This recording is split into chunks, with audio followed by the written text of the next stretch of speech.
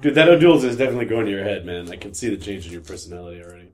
Whatevs. You're not the same person when you've had too many O'Doul's. I don't even recognize you anymore.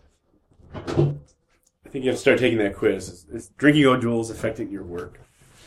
Your ability to... Do you drink O'Doul's to enhance your body image? Forget your troubles. I don't even know. Do you drink more O'Doul's when you're stressed? I don't know what you're talking Give us the about. O'Doul's, Mike. Give us the O'Doul's. Mike, this isn't a podcast. This is an intervention. Yeah. Is this an O'Doul's intervention? No, guys, it's not. I could quit. How many? I don't have to drink any more O'Doul's. How many? I choose to. How many did you drink last night between the time you went to bed and woke up? And don't say none because we know you're lying. Yeah. We found the detritus. The garbage bags are full of O'Doul's bottles. You think you can hide your problem? I think someone else in the hall drinks O'Doul's too. It's not just me.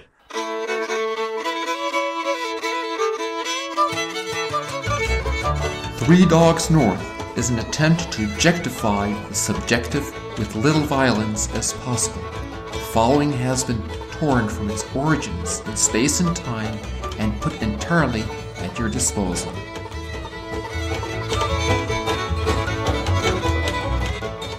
That Maniturgium tradition is so cool. Yeah, so the mother gets the Maniturgium. I don't know I know it, but I'm sure you know it better. So Well, I still need to buy one.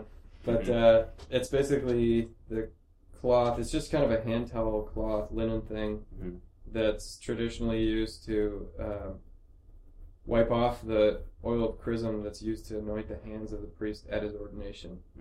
So the bishop anoints your hands, and you go to the sacristy and kind of wipe the oil off.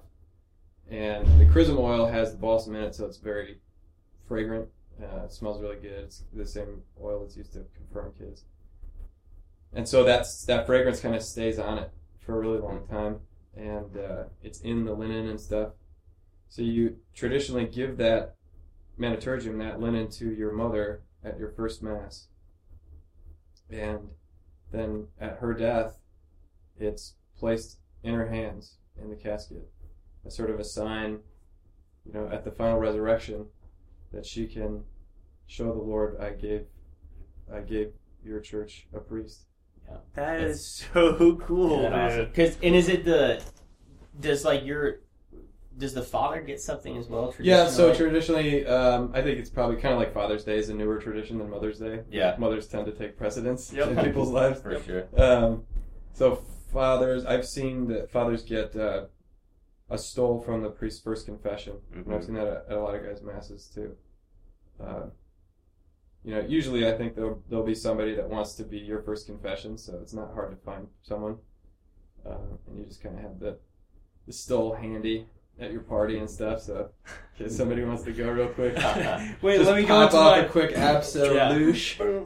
the old utility belt Absolute. here. We got some holy water in my utility belt. There's the stole. There's the stole. All right. It was Yep. right next to my nunchuck. Wait a minute. Wrong utility belt. All right. Yeah. But the first time I heard that was not that when you get to heaven, not that God is going to ask you like, okay, what did you? Let's see the goods. Yeah, let's see the What goods. do you have to evidence. show for yourself? Where's But the resume? Yeah, but in a sense, like, your mother or your father could be like, no, I gave your church my son. Like, I gave you a priest, and which is incredibly powerful. Dude, I've seen that at multiple first masses, and nary a dry eye in the house. Exactly. Yeah, that's how this homily was with Father Mattia, though, because he's talking about this, his mom's last Mass, and like just that experience that he got to have because, she had given him life, and like with that life, he chose to be a priest through God's calling,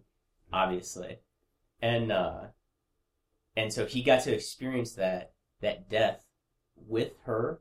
Like, unique from all of his other siblings, that she had also given life, but because he was a priest, like, he got to experience it in that way. Yeah. And for me, I guess it was just, like, that veil we were talking about earlier. It was just one of those experiences, like, you could tell for him, like, it had to have been close there. Like, he was just, so obviously, he was right there with his mom the whole time. And it was the same way, like, just whole chapel he was bawling. Yeah, like, so many people were crying in this chapel, you know, and it's just like, you're in front of this, you know, Eucharistic miracle. Eucharistic miracle. It's like, I love me, Catholic.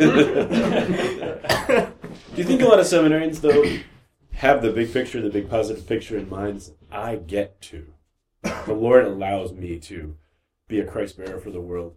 Or are people kind of caught up in the moment of what they're giving up, what the sacrifices are, getting through classes, that kind of stuff? It's a good question, Doctor. I went from the second one to the first one in my time here. I bet it's a growth process. Mm-hmm. I bet it is. How did yours go? Well, honestly, like, if I had to sum up my feelings in the first 2 years of seminary, it would be like, fine, God, I'll do this. You know, like this reluctant... You're calling me, all right. Yeah, this reluctant sort of resignation to this fate or something. And I felt at that authentic call, it was an attraction to particularly the Mass and the sacraments and the things a priest uniquely gets to do. Yeah. Just sort of attracted me, they allured me. It was like this mysterious thing that I just wanted to be close to, even though I didn't know why. And so priesthood was like this thing that I had to at least try. And so God got me to say that yes, you know, to go to the seminary. But when I got here, it was like a lot of bristling against the, you know, lifestyle attitude changes. You know, all of a sudden my life's not about me anymore. And you do a lot of hard stuff, nursing homes, and, you know, still go to school, get up super early for Mass and stuff, and didn't like doing any of that. And after my second year, I went to IPF in Omaha to the spirituality 10-week thing, and this 8-day retreat, felt a profound experience of God's love for me in the Eucharist. That was finally a recognition, I think, from like the head to the heart of an actual felt experience of how much he was on my side, and that it wasn't like I had to, you know, achieve some kind of status in order to please him, you know, because I guess ultimately I wanted to please God. And the lie that I had believed was that God was calling me to be a priest, and that's what would please him, but I would never get to be happy. Yeah. That I would just have to kind of grit and bear it.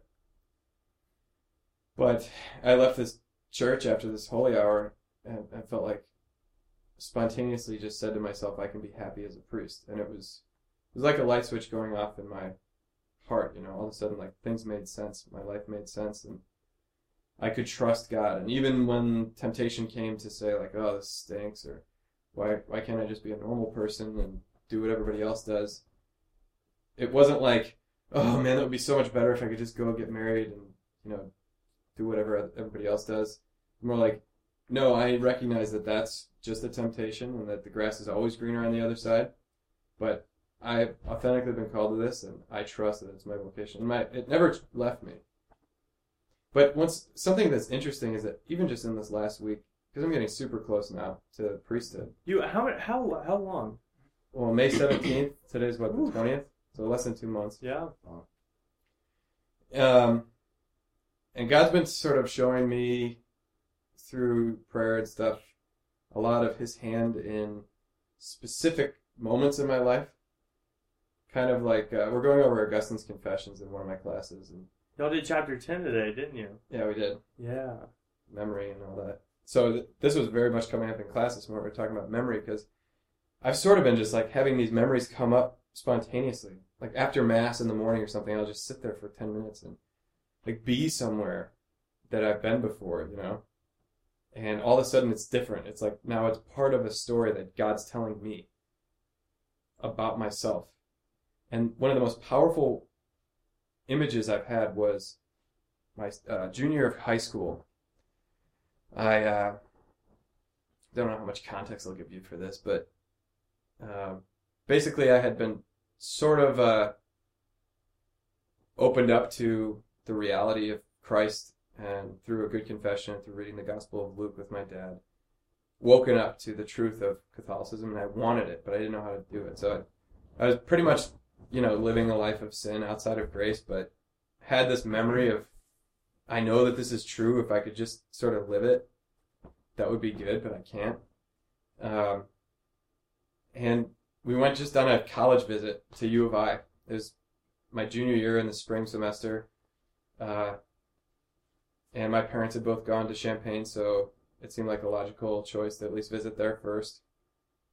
And we were talking about majors and what I was going to do, And my dad said, why don't we go over to that Newman Center? Because I remember from when I was here that's the Catholic dorm on campus, and maybe you want to live there.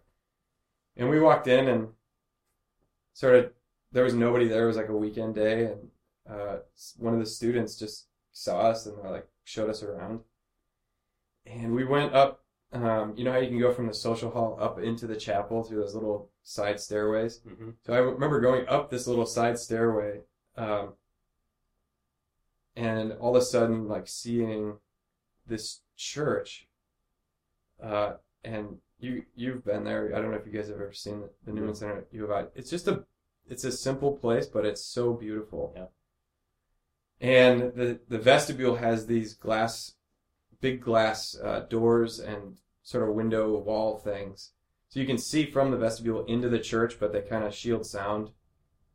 And I could see into it through this kind of tinted glass, and I'm immediately captivated. And then this girl who had been showing us around opens the door to the church part, and for the first time in my life, I smelled incense. Whoa. And it was this immediate, through the glass and the smell, I was I don't know what this is, but I want it. I have no idea what this is. I've never smelled this before. Yeah. I've never seen a place that looks like this. There's no one in there. I mean, in my mind's eye, see this place was empty. There's no one in it, but there was just something about the place and how it was oriented. And there's a lot of good smells. The smell made a huge impact on me. As you know, memory, the hippocampus is super close to the smell receptors, and so memory and smell are very, and it's not like bacon or leather or money, those things that smell good. There's something about incense specifically that was it hit my soul, And Merton talked about that when he went to Rome, before he was able to really sign on to Christianity. He saw the beautiful churches, and he was converted in his heart to a certain extent. And it took a while for him to... But God's showing me how in that moment, he was sort of pulling me to his altar. In that place, Champaign, Illinois. But throughout my life, that's been happening. Whatever altar it is, but it's always the same altar.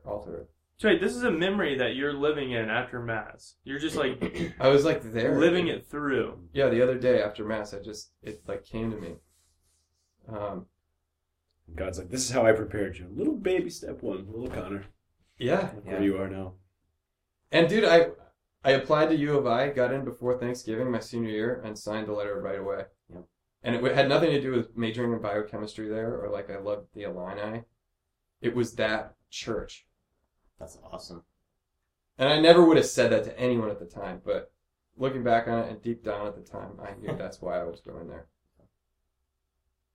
Well, and maybe not even explicitly, but that was a beautiful impact that had your heart. Yeah. It's obviously pre-seminary. It's when a girl sort of hits that twang in your heart, and you don't really know exactly what it is, but it's this, you have something, yeah, and you can know more about you now. You can get into there in some strange way. It captivates you. Yeah. Mm-hmm. And I can't put my finger on it, but you have an entry into here, and you can,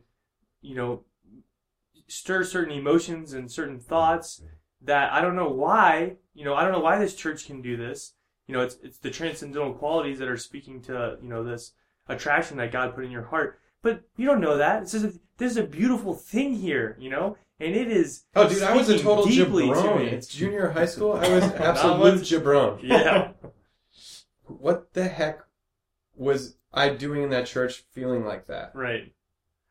It's similar when I was at U of I, not in high school, but so I get there my freshman year, I'm at the fraternity, loved it. Like still some of my best friends were at the house there, but then I would go to mass like my freshman year with a couple of the guys from the house, and there was something it started to grab your heart. I mean, through the beauty of the place, through the beauty of the people, then like you got to experience just different people living an authentically Catholic life.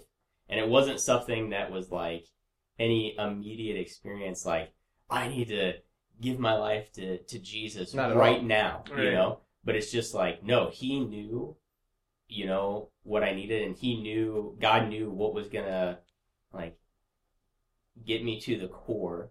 Mm-hmm. And it was, as long as it took, he was willing to take, you know? But yeah, that... And he's never going to overwhelm you. Yeah. I'm going to give you just what you need right here. Because I know everything. I know the future. You know, I know what's going on right now. And this is exactly what you need right now, so that I can lead you to my altar. Yeah. You know, I'm going to give you this beautiful experience. It's not going to overwhelm you. You're not going to run out and, you know, sell everything or do whatever. But this is exactly what you need right in this instant. And, well, Doctor, I'm sure you can speak on it far more eloquently than I. But You're doing pretty good, Mike. What is, well, no, doing all right, I guess. I was going to say that it's kind of like the way God attracts us to himself. It'd be sort of like, I don't take a gun and put it to your head and say, we should podcast right now, and you get your butt in that chair and let's podcast. What I do... this afternoon. That happened like an hour ago. Yeah. No, what I do is we're all living in fear. I buy a sixer of O'Doul's and I say, look, yeah. It's in your room, put the mic up, and it's yours, man. Gets me every time. Every time. Well, that's the theology behind beauty. I mean, most people think beauty is some unidentifiable thing that gives you some kind of emotional response. But, I mean, classically, beauty is that about the truth which is attractive. It's compelling. Yeah. And there was a time when, you know, the ethical argument where you ought to do this because it's good. But our time doesn't really do that. I mean, people want to be convinced. And how do you convince somebody? Well, first you have to get them in the room. You know, so you say, okay, here's this beautiful thing. How can I attract you to this? Like you were saying, Mike, you see a beautiful woman across the room. Something makes you pick up one foot and then the next foot and go over there, right? Yeah. It's not really an intellectual process. If we combine our X and Y chromosomes, we will improve the race. And, you know, It's not like that at all. But then you find out the truth later after something compelling brings you there. That's the big 20th century spin, because it used to be people would say goodness, truth, beauty. So you do what's good to find out what's true, and then somehow like beauty evaporates. But then the big flip in the 20th century was start with beauty, because that is what's compelling about what's true. Then when you see something beautiful, you say, what is that? How do I do that? How can I learn about that? And then finding out about the truth is delightful. And then when you find out what the truth is, you say, oh yeah, I guess I want to do that too. Yeah. And, you know, in all things Catholic, I think maybe even people like these podcasts because your stories are true. I mean, they're beautiful, but they're true, but they're beautiful. You're funny and you're smart, and Rob's Rob, and, you know. I wouldn't go as far as to say people like the podcast. That's not very clear to me. I mean, at least one person does, right? Yeah, we're like 99% sure we have one real fan. All right, well, that's a start, right? Yeah. I was going to say this is a classic undersell. Like, oh, I guess... Hang on. Maybe. We need to plug Tide Bleach really quick. Plug it. So, just say Tide Bleach real quick, D-Man. Say what? Tide Bleach. Tide Bleach. Great. There we go. So, what was I saying? It's a contract deal. I thought that was a classic undersell. They're like, oh man, I guess we're an okay podcast. Like, we may have a couple followers. Dude, that's how when you undersell of the century. You don't say that you're underselling. You just undersell. Well, see, I'm the guest. I'm allowed to say good things about the rest of you guys. That's mainly why we brought you in, and to play dumb about the stories that we've all told each other. Oh yeah. So we have an excuse to tell them. This is the 5th time I've heard these stories. But you know, I was thinking about you talking about incense. Well, what if somebody said, "Oh, well, incense, that's that old-fashioned stuff," or people cough because of allergies, or it's too much trouble to keep that coal lit, or you would have gone in there and it's all true. Just ditch it, throw it in the garbage. Just convince people with some compelling finger-wagging argument, right? Obviously, the don't do it or the do it thing's not working, really, for most people in our time. For whatever reason, the logic of the moral imperative is just not working. How do you get people in the door? Because nobody wants to do what you're telling me to do. And even worse, no one doesn't want to do what you're telling them to not do. That's a better way of saying it. It was pretty more clear clear. right there. Yeah. Actually, I have a classic story of that, okay? Well, I want to hear what the end of DMAC was going to say. Oh, I'm sorry. I don't remember, but You don't, moralism Imperatives. doesn't work. oh yeah, the finger-wagging doesn't really work. Right. Because nobody's convinced by the you must, or even if you take it back to some scripture reference, people say, well, so what? That authority, Yeah. that in a more obedient time, is not really there anymore. Look, it was Adam and Eve, not Adam and Steve. That does not convince anybody.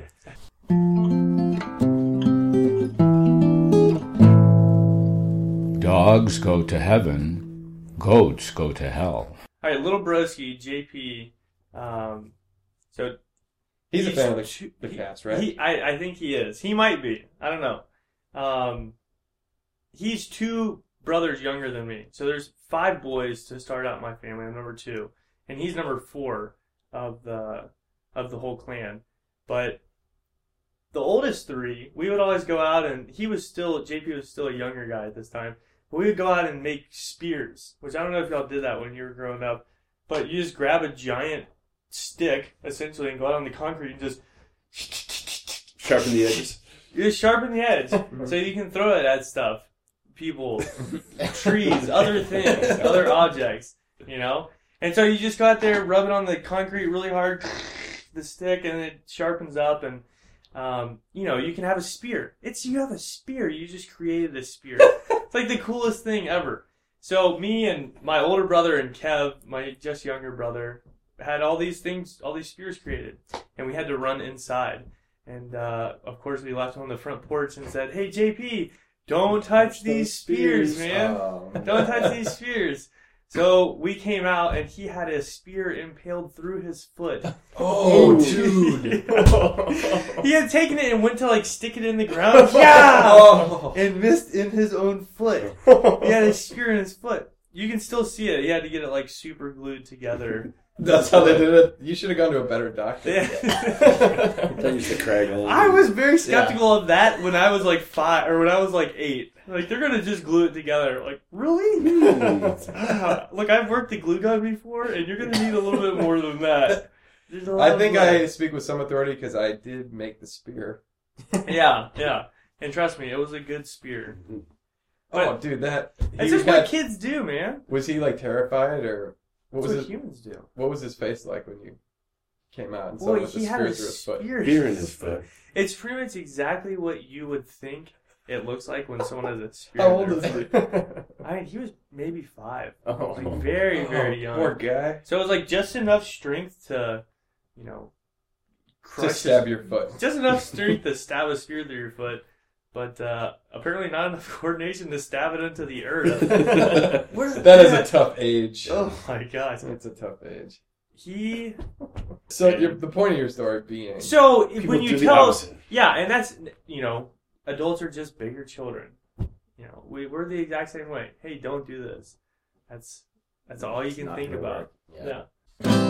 And another thing. That's the great thing about you guys, too. That Father Barron, the rector here, of course, always talks about being happy warriors. That's it, If you smell like incense, you smell like O'Doul's, you smell like chocolate chip cookies, whatever it is you smell like, spiritually that is, people say, wow, I want to be near that guy, Who wants to be around some morose, naysaying, finger-wagging person all the time? Who doesn't want to drink O'Doul's? Seriously, Yeah, most people don't like my O'Doul's breath.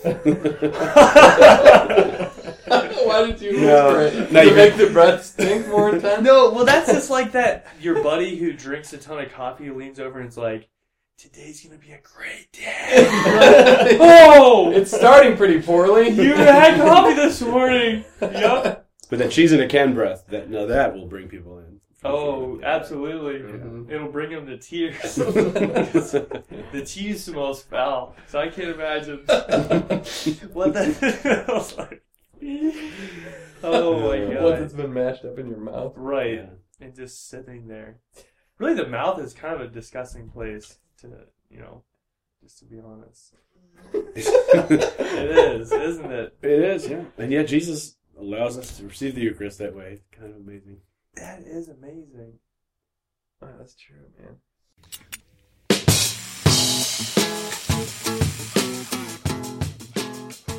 Are we ready? Okay. Three Dogs North are Juice, Seabisc, and Michael Metz. Conversations have been edited to sound smarter. Audio and transcripts of this episode are exclusive property of Mundelein Seminary and may not be rebroadcast without the express written consent of Major League Baseball. Down.